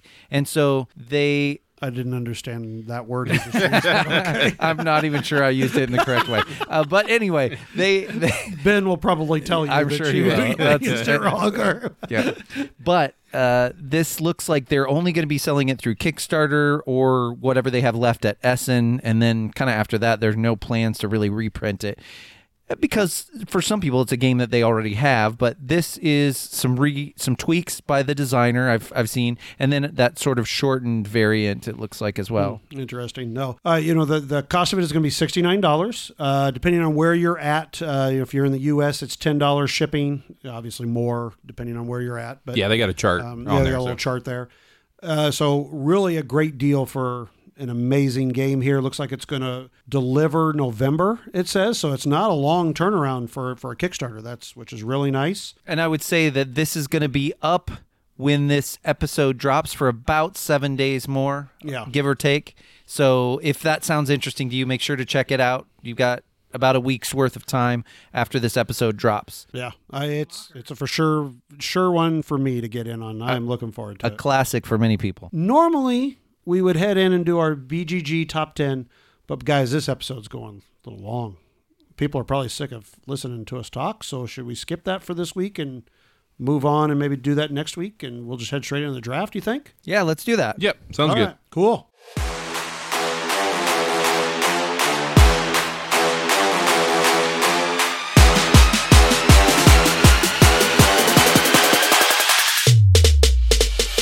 And Richie, what is the draft going to be for this week? So we're going to be drafting our favorite games that play non-party games that play best at 5+. All right. Well, tell us how we do our draft here at Punchboard Paradise. So we do a serpentine draft, which just means if you are drafting last in the first round, you will draft first in the second round. And we're going to roll off. And actually, I think we all got a pretty long list. This is a pretty wide open category. Yeah, this is one where if you choose a couple of things, I'll be just fine. Yeah. I've got it's not going to be quite as tight as last week's. Roll off. 4. 4. 2. So Richie and I are rolling off again. 1. 6. All right, Clef, what's the order? Oh, boy. I'm still going to go 1. I'll let Chad go 2, and Richie, you've got the swing. All right. Okay, so, I'm going to start off my first game that I'm going to pick that I think plays great at 5. I play it at 6, but I probably feel 5 is probably my best player count for this game. And unusual for a Euro game to really, I feel like I really wanted this player count, and that's Ground Floor. Every time I've played Ground Floor, I like it at that higher player count. I've tried Ground Floor like at a 2-player or even a 3, and just not enough, interaction with the advertising and the stocks and all that kind of stuff. So that 5 players is really my go-to for Ground Floor. I really like it at that player count. If you've not played Ground Floor, it's an excellent game. You have 2 different currencies of money and of files, which is basically kind of technology. And you kind of have to have both of them to kind of run your engine. And it's kind of one of those things of how to figure out to do that. But there's also advertising, which helps you be popular, which helps you go in turn order, which is really huge. Really, really fun game. And I just can't recommend this one enough. So that is Ground Floor By David Short. by David Short. All right, Chad, letting you go number 2. All right, thanks for that. I'm going to snatch this up just in case Richie was thinking about it. This is a little bit lighter game. I always love this game. This is one that Richie says he's surprised that I like, and I pretty much have to play it at 5 players. You can play it at lesser player counts, but it's just not quite the same. And that is Tammany Hall by Doug Eckert. Tammany Hall is still one of my favorites. Just a little area control game, but it's really backstabby. The theme plays out. It's really nice. Clef loves it almost as much as Root. And it's one of those where you're playing in the times of Boss Tweed, and everybody kind of gets a different player power, which is handed out at the beginning of the year by the mayor, who's usually in the lead in points. And you are trying to lock down districts for your votes for control of the boroughs of New York City, essentially. And there are different player powers, like the chief of police, who, in this day and age, it's probably not nice, but he throws different factions of immigrants out of the city and does different things. But it is a really fantastic area control game. The theme is fantastic, and you're negotiating with each other too. You're kind of making deals on who gets to fight over what and who's going to go in on which districts. Yeah. Boy, we almost didn't have a podcast after that day I played Tony Hall and Richie just screwed me over. Hey, that was Vince that screwed you over. Vince rubbed it in pretty hard. Yeah, Vince rubbed it in, but Richie lied to me and told me he was going to do something and didn't do it. Oh, you should know better now. Yeah. But anyway, that's my number one pick with Tammany Hall from Doug Eckert. Solid choices. That was my 1 and 2. Oh, no. My 2 and my 3. All right, so my first pick, I'm going to take Kemet. At 5 is my favorite player count in this. I think that gives you the best interaction, especially on that board. But it's kind of a mix between like a war game and Euro game. It's got some Euro things in there, but it's player powers and stuff. Yeah, it's definitely a hybrid game for sure. And for me, honestly, it's getting the scorpion and then just going around killing people. I sometimes I don't even really care what my score is. Right. I'm just trying to terrorize the board. Basically, that's what I go for. I definitely see that out of you in this game. And we still need to get the Seth expansion played. Yeah. So I don't know when that's going to happen, but we got to make it happen. As far as hybrid Ameritrash type of games, I happen to enjoy Kemet. I think it's a fun game. I mean, it's not high on my list, but it's definitely one of those that, Richie, you're like, hey, let's play this or whatever. I'm definitely in. I do enjoy it. All right, so Kemet for my first pick.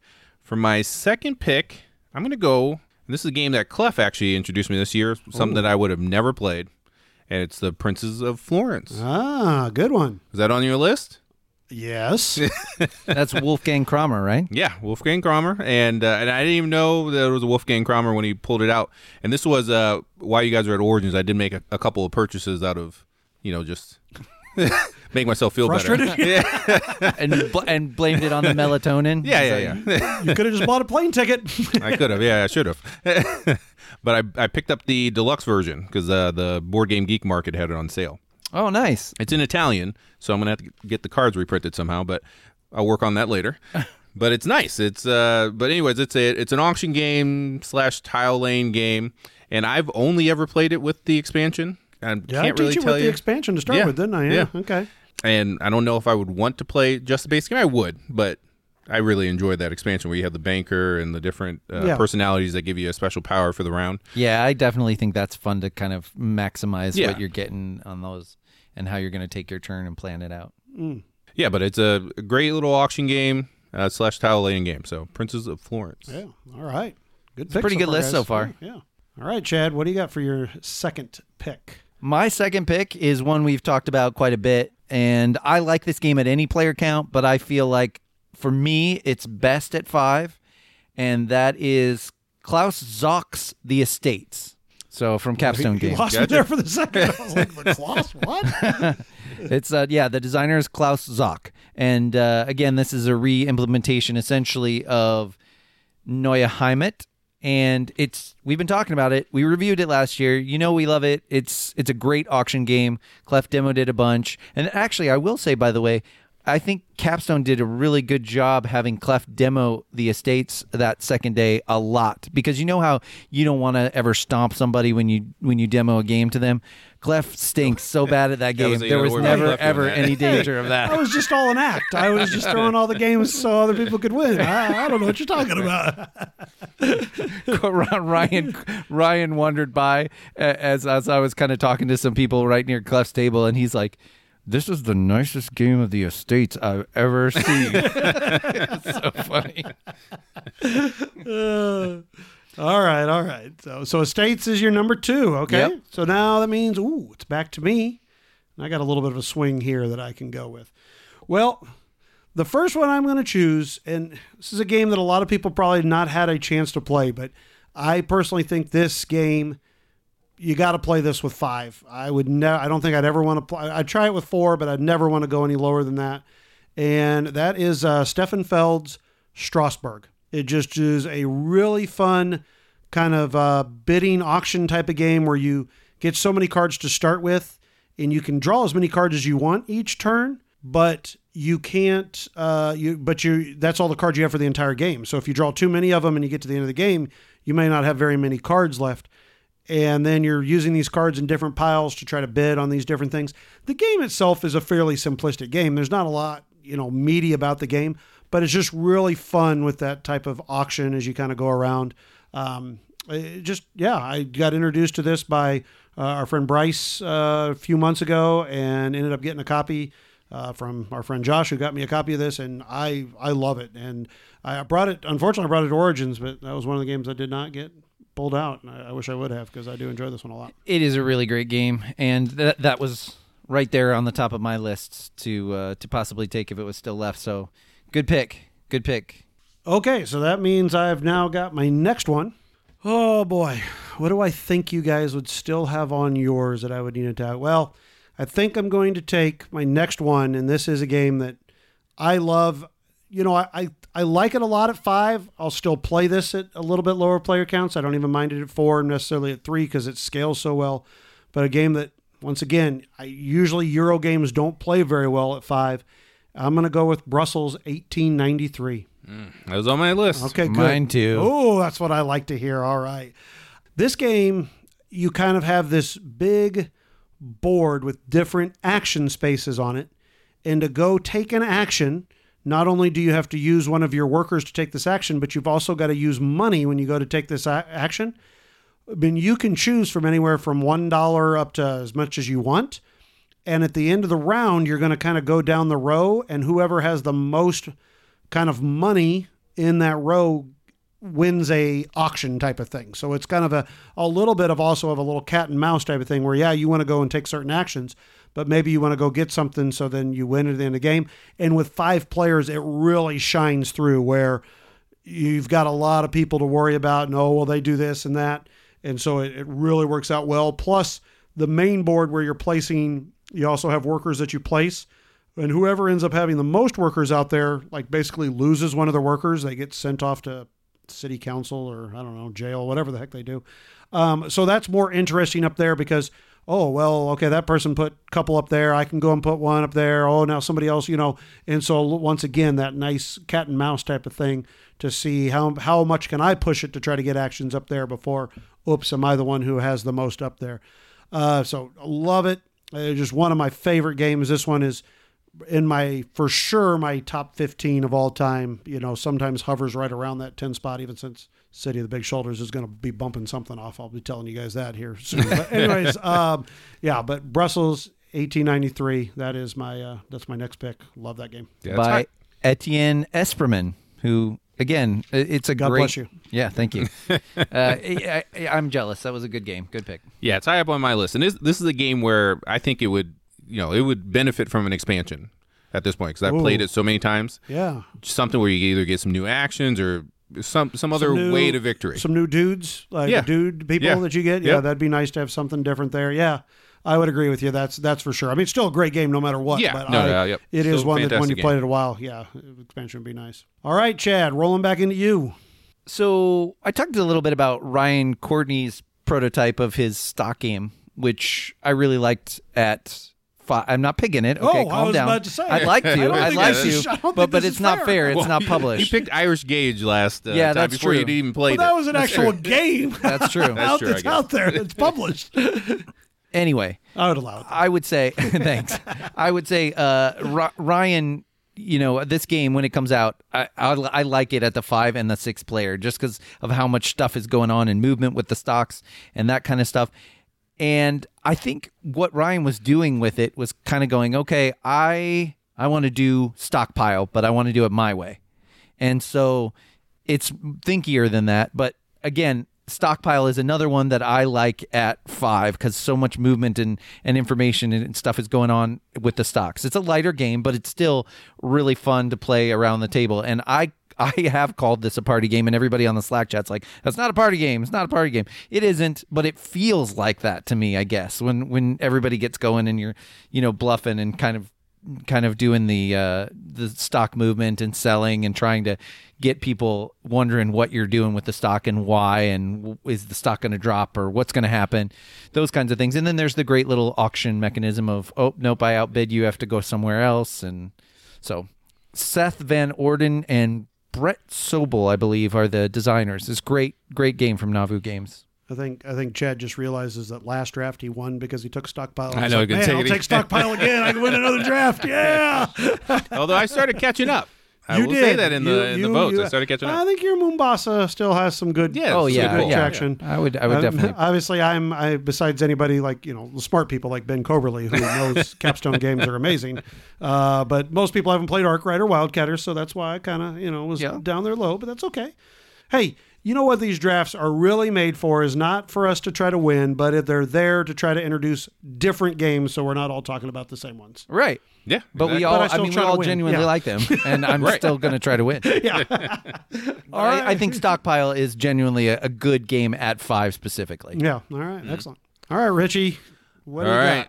got? I don't know. I know I've played this with Chad and Vince. I don't know. I don't know if I played it with you at all, Clef. But Nothing Personal would be another game that the more the merrier. Never played it. You've never played it. Never played You would it. probably hate it. You would hate it. I'm talking hate it. It sounds like I'd hate it. I would want to almost play that game with the little green mice from Root that toast as Yeah. because he just. I mean, he would. You Just, would get real mad. yeah. And What's it called again?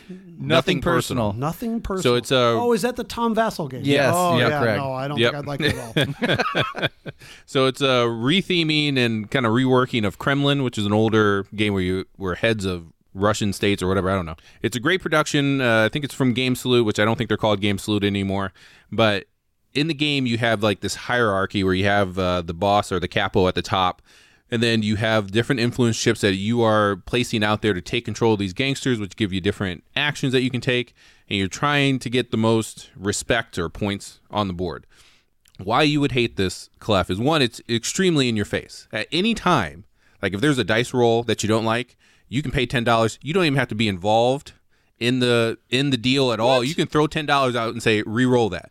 So, Oh my God. like you can really mess with people in this game, which is why I like it. Also, negotiation deals are completely non-binding. Yes, so you non-binding. could promise something and then it comes up, and that's how I got screwed in the game that we played. Is we started out, nobody had really had a handle for the game except for you, and we started out having a really really nice game until people sort of got the hang of it in the end, and then one of my friends who doesn't play as many games, it was like, oh yeah, well, Chad, that's fine. Come on, jump in on this, and I'll take care of you. We won't, and then he popped my guy in the end, and I totally lost. Yeah, but you're trying to kill other people's gangsters, send them to jail, lie to them. And like I said, that is one of my favorite mechanisms in games that no matter what, even if you're not involved, you can just throw $10 out there and say, nah, re-roll that.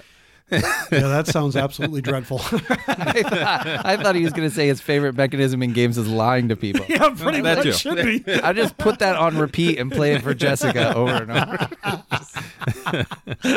All right, what's your last one, Richie? And all right, so for my last pick, and yeah, Chad, you're probably going to win this again with Stockpile, but I'm going to go with Thunder Alley. Have either one of you played Thunder Alley? I went bowling at a bowling alley. No, that was No. no to that, and no to Yes. anything else that had to do with that. It's a Thunder Alley. Thundercats. I have not played it, but that's that card racing game, right? yeah from GMT. Yeah, puts it out. I do want to play that because I love like the card driven style that GMT does, and within a racing game, I think that'd be kind of fun.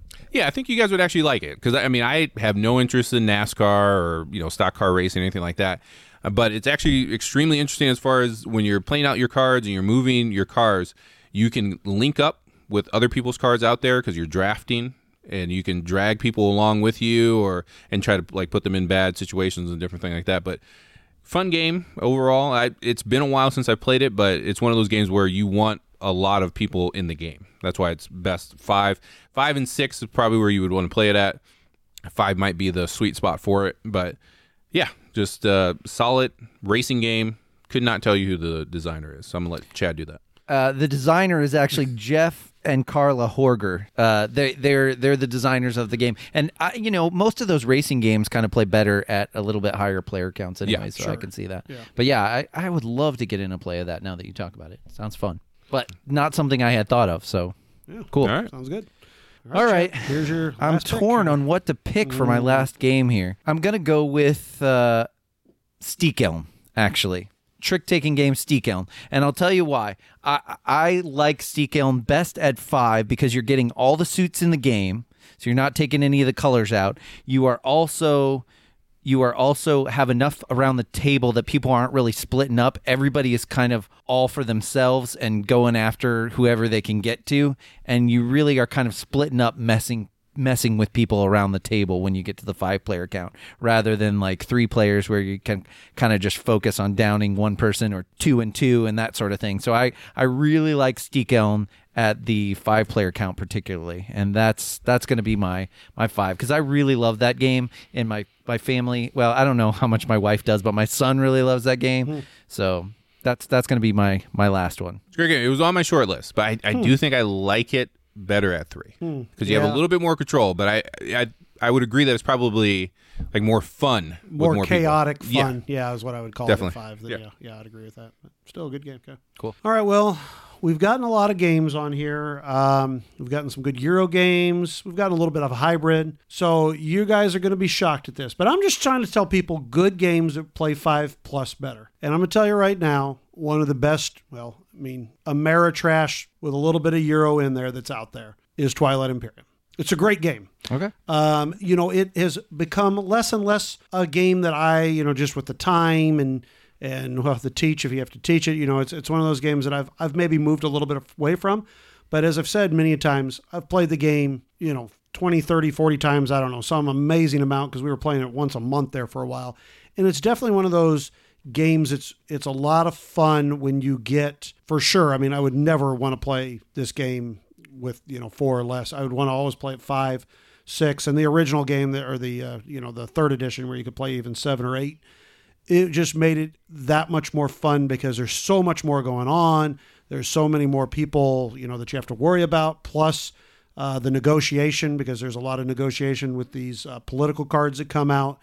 It really plays much better at the higher player counts, the 6 really even and more. So it is definitely a game, if you like Ameritrashy where you're kind of fighting but yet still has some Euro-y stuff in it. You're building up technologies and you're doing different things. Definitely worth it. I know I taught you guys. We probably played it. Did we play it 5 or 6? 6. Played You it played it 6. 6. Yeah. Yep. Does the board scale for smaller player counts? Yes, it does. Yeah, so that's Christian Peterson over there at Fantasy Flight Games. He's not there anymore, but that's his big. That's his big game. So it's definitely worth it. I know one of our local listeners, Jake, who I've talked about. It's his favorite game, and he he admits he doesn't get to play it very often. It might be something he gets to play once a year, but the times that you get to play it, it is a big epic game. And quite honestly, somebody called me up right now. Everybody knew how to play it. I didn't have to worry about teaching anybody.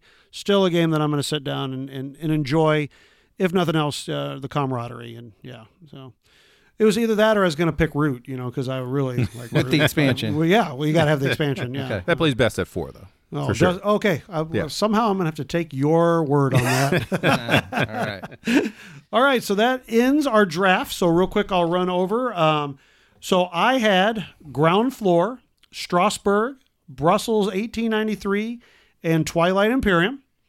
Richie had Kemet, Princes of Florence, Nothing Personal, and Thunder Alley. And Chad had Tammany Hall, The Estates, Stockpile, and Sticklin. Yeah, it's prick in English, all right? Were there any honorable mentions that we wanted to go over? So I'll say this is actually kind of a tough list because a lot of like non-party games, once you get to that 5-player count, they get too long, and I don't prefer them. I would agree. At those higher player counts. Yeah, what else did you have on your list, Richie? Like I had Caverna, but that's also one where like 4 is kind of the ceiling. I don't mind. I've done 7. Yeah, so, I know. But you just told us it was a nightmare. That's just 7 like was a nightmare. varying 5 is accounts better. of paper cuts. Right. If you're comparing 5 to 7, then yes, 5 is better. But that's true. Concordia was on there, but I'll play Concordia at any player count. Like there's nothing special about the 5-player game. Yeah, right, okay, Concordia, depending on the map, sort of. And then Medici would be another one I would name where the more the merrier in that game. Most of the time with auction games, Yeah. the more Yep. people, the better the game is. Yeah, for sure. Agreed. What about you, Chad? Did you have anything on your honorable mentions? So, I felt like for me, the games that I ran into that played the best because I just took my list 5 pretty much. And the games that I thought played best at 5 primarily were area control games. They just seem to lend themselves to that in the way that they build up the player counts with those games. So one was a game that I demoed consistently at Origins, in addition to some of the other games there, and that was Adrenaline. And so Adrenaline plays really great at 5. And Richie, I'm anxious now. I've really gotten it solid. I'm Did you anxious get to play the team? Yeah, the Nice. team stuff. We got that out there, and that's actually, it was funny. I was talking to Paul, and he's like, "That's the way I want to play this game now. It feels like it was designed to be played that way." So it is a lot of fun. And actually, you kind of learn that the better you are at the game, the more it becomes an efficiency Euro, and you can kind of see how you really can make some satisfying combos and stuff. But yeah, Adrenaline was one of them.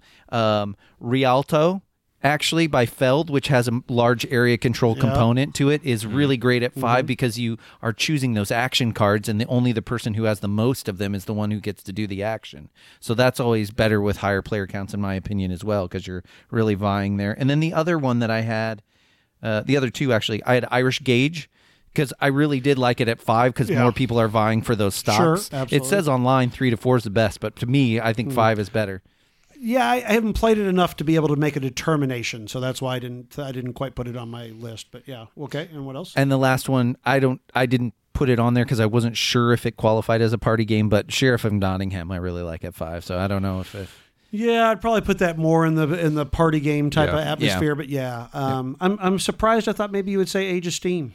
I did put Age of Steam on there, but I haven't played enough Age of Steam to decide that yet. Right. I really liked our 5-player and how tight it was, but I would be interested to see how it played at 4-player and if that was a little bit less, a little less tense about building out your route. Because Sure. I know we all bunched up in our one play of 5 down there at the bottom, and some people were frustrated, and I don't know. Yeah, but you could be right. I wasn't sure, so that's a good call. I had it on my list, just didn't come out. What about you? Yeah, I still have a few on here that I think really play well as kind of Euro-y type of 5 players.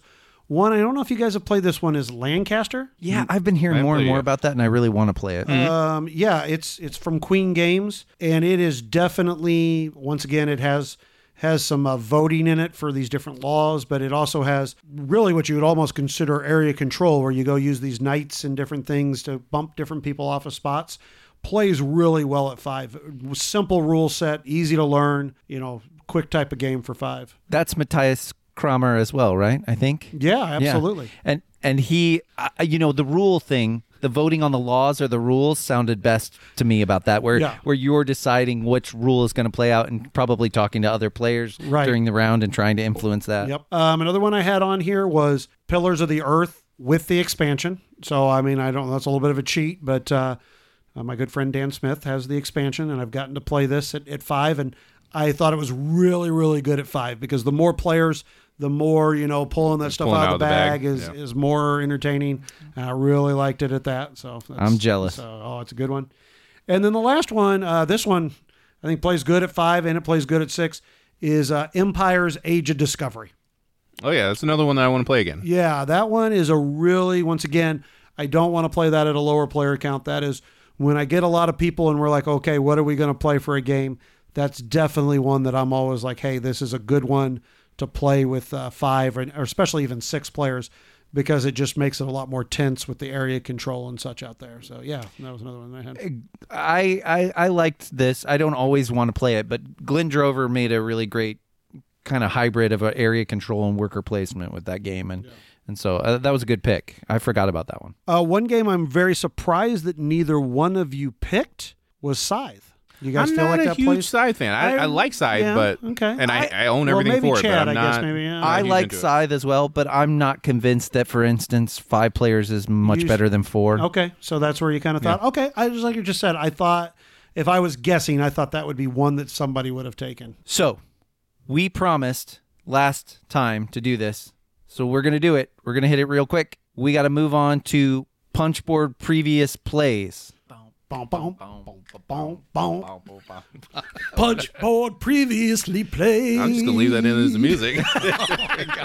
Oh god! And then after that, if you could add a Ichiwawa or whatever the heck that was. Mama.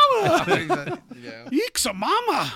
When I could make a Teotihuacan little sound clip for Michelle. Yeah, like what do they call that? ASMR or whatever for Michelle? Just like do some whispering and some lip smacking and then Teotihuacan. Oh my God.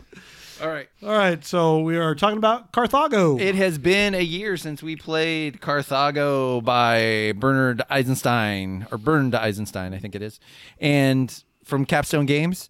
And we're going to revisit our ratings. But before we do that, I think we should kind of listen to what some people said on our guild about the game. Yeah.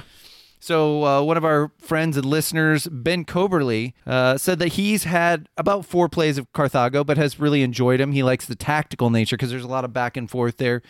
He said that that's nice when it's mixed with the long-term strategy of building up influence, but he doesn't think he's quite gotten the hang of how to be good at the game yet necessarily. He does dislike that he dislikes the warship feeling about the game because he feels like it takes a long time to build up your ability to defeat ships, and it's not really worth trying to do battle until you've built that up because it's just such a luck of the draw off the top of the deck type thing that you really have to build that up to have between, you could get between 1 and 6 power there, and it's a big range. So that's one thing that kind of irritates him. But overall, he seems to really like the game. He didn't give us a rating. One of our other listeners said, Aaron Schmidtkins said that he really likes the kind of quick thinking nature of the game. It moves pretty fast for him. And he says it's a nice filler game, but with some meat to it. That was a couple of thoughts from our guild.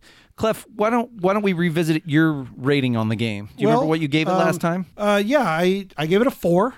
I said it was really close to a 5.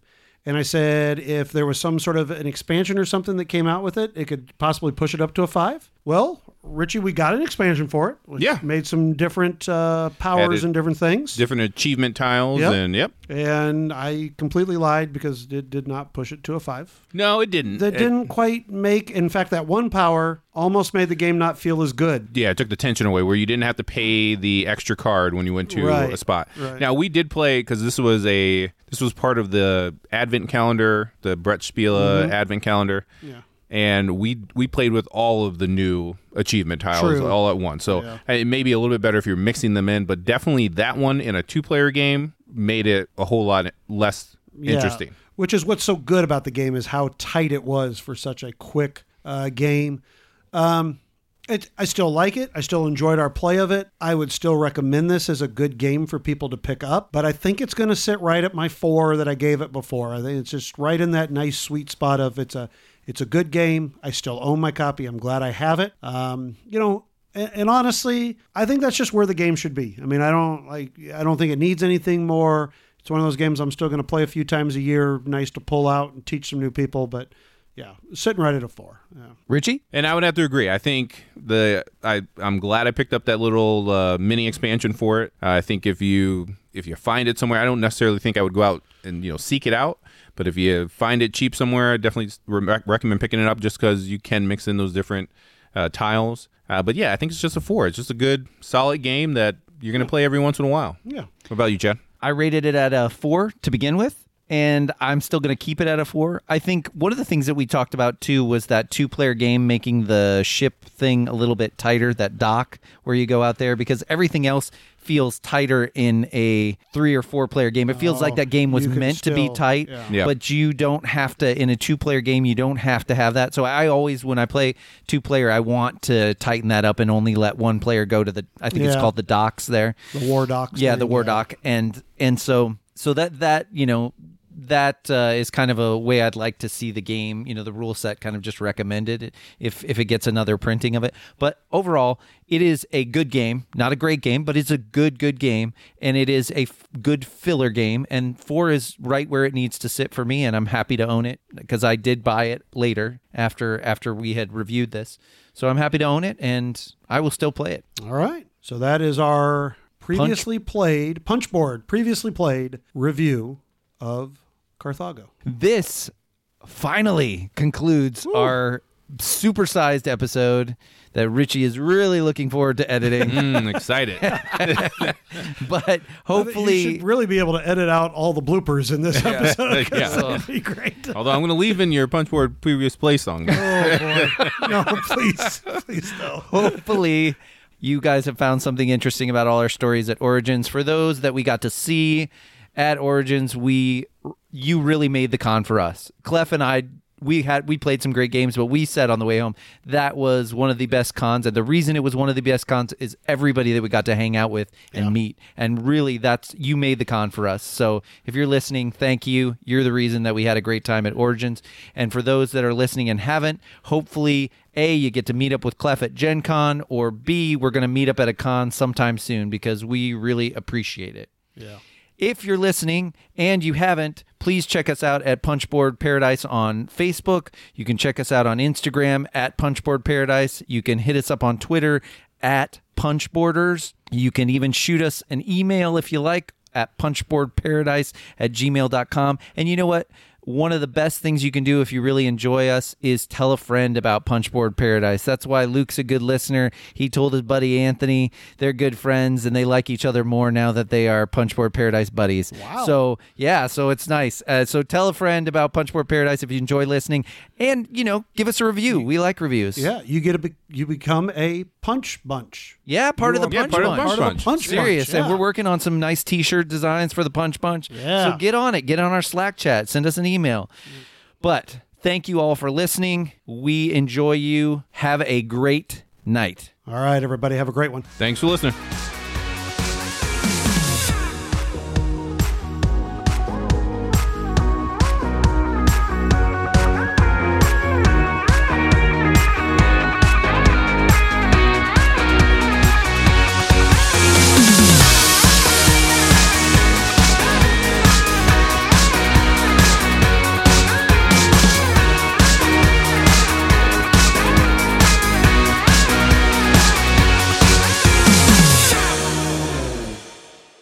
Yeeksa mama.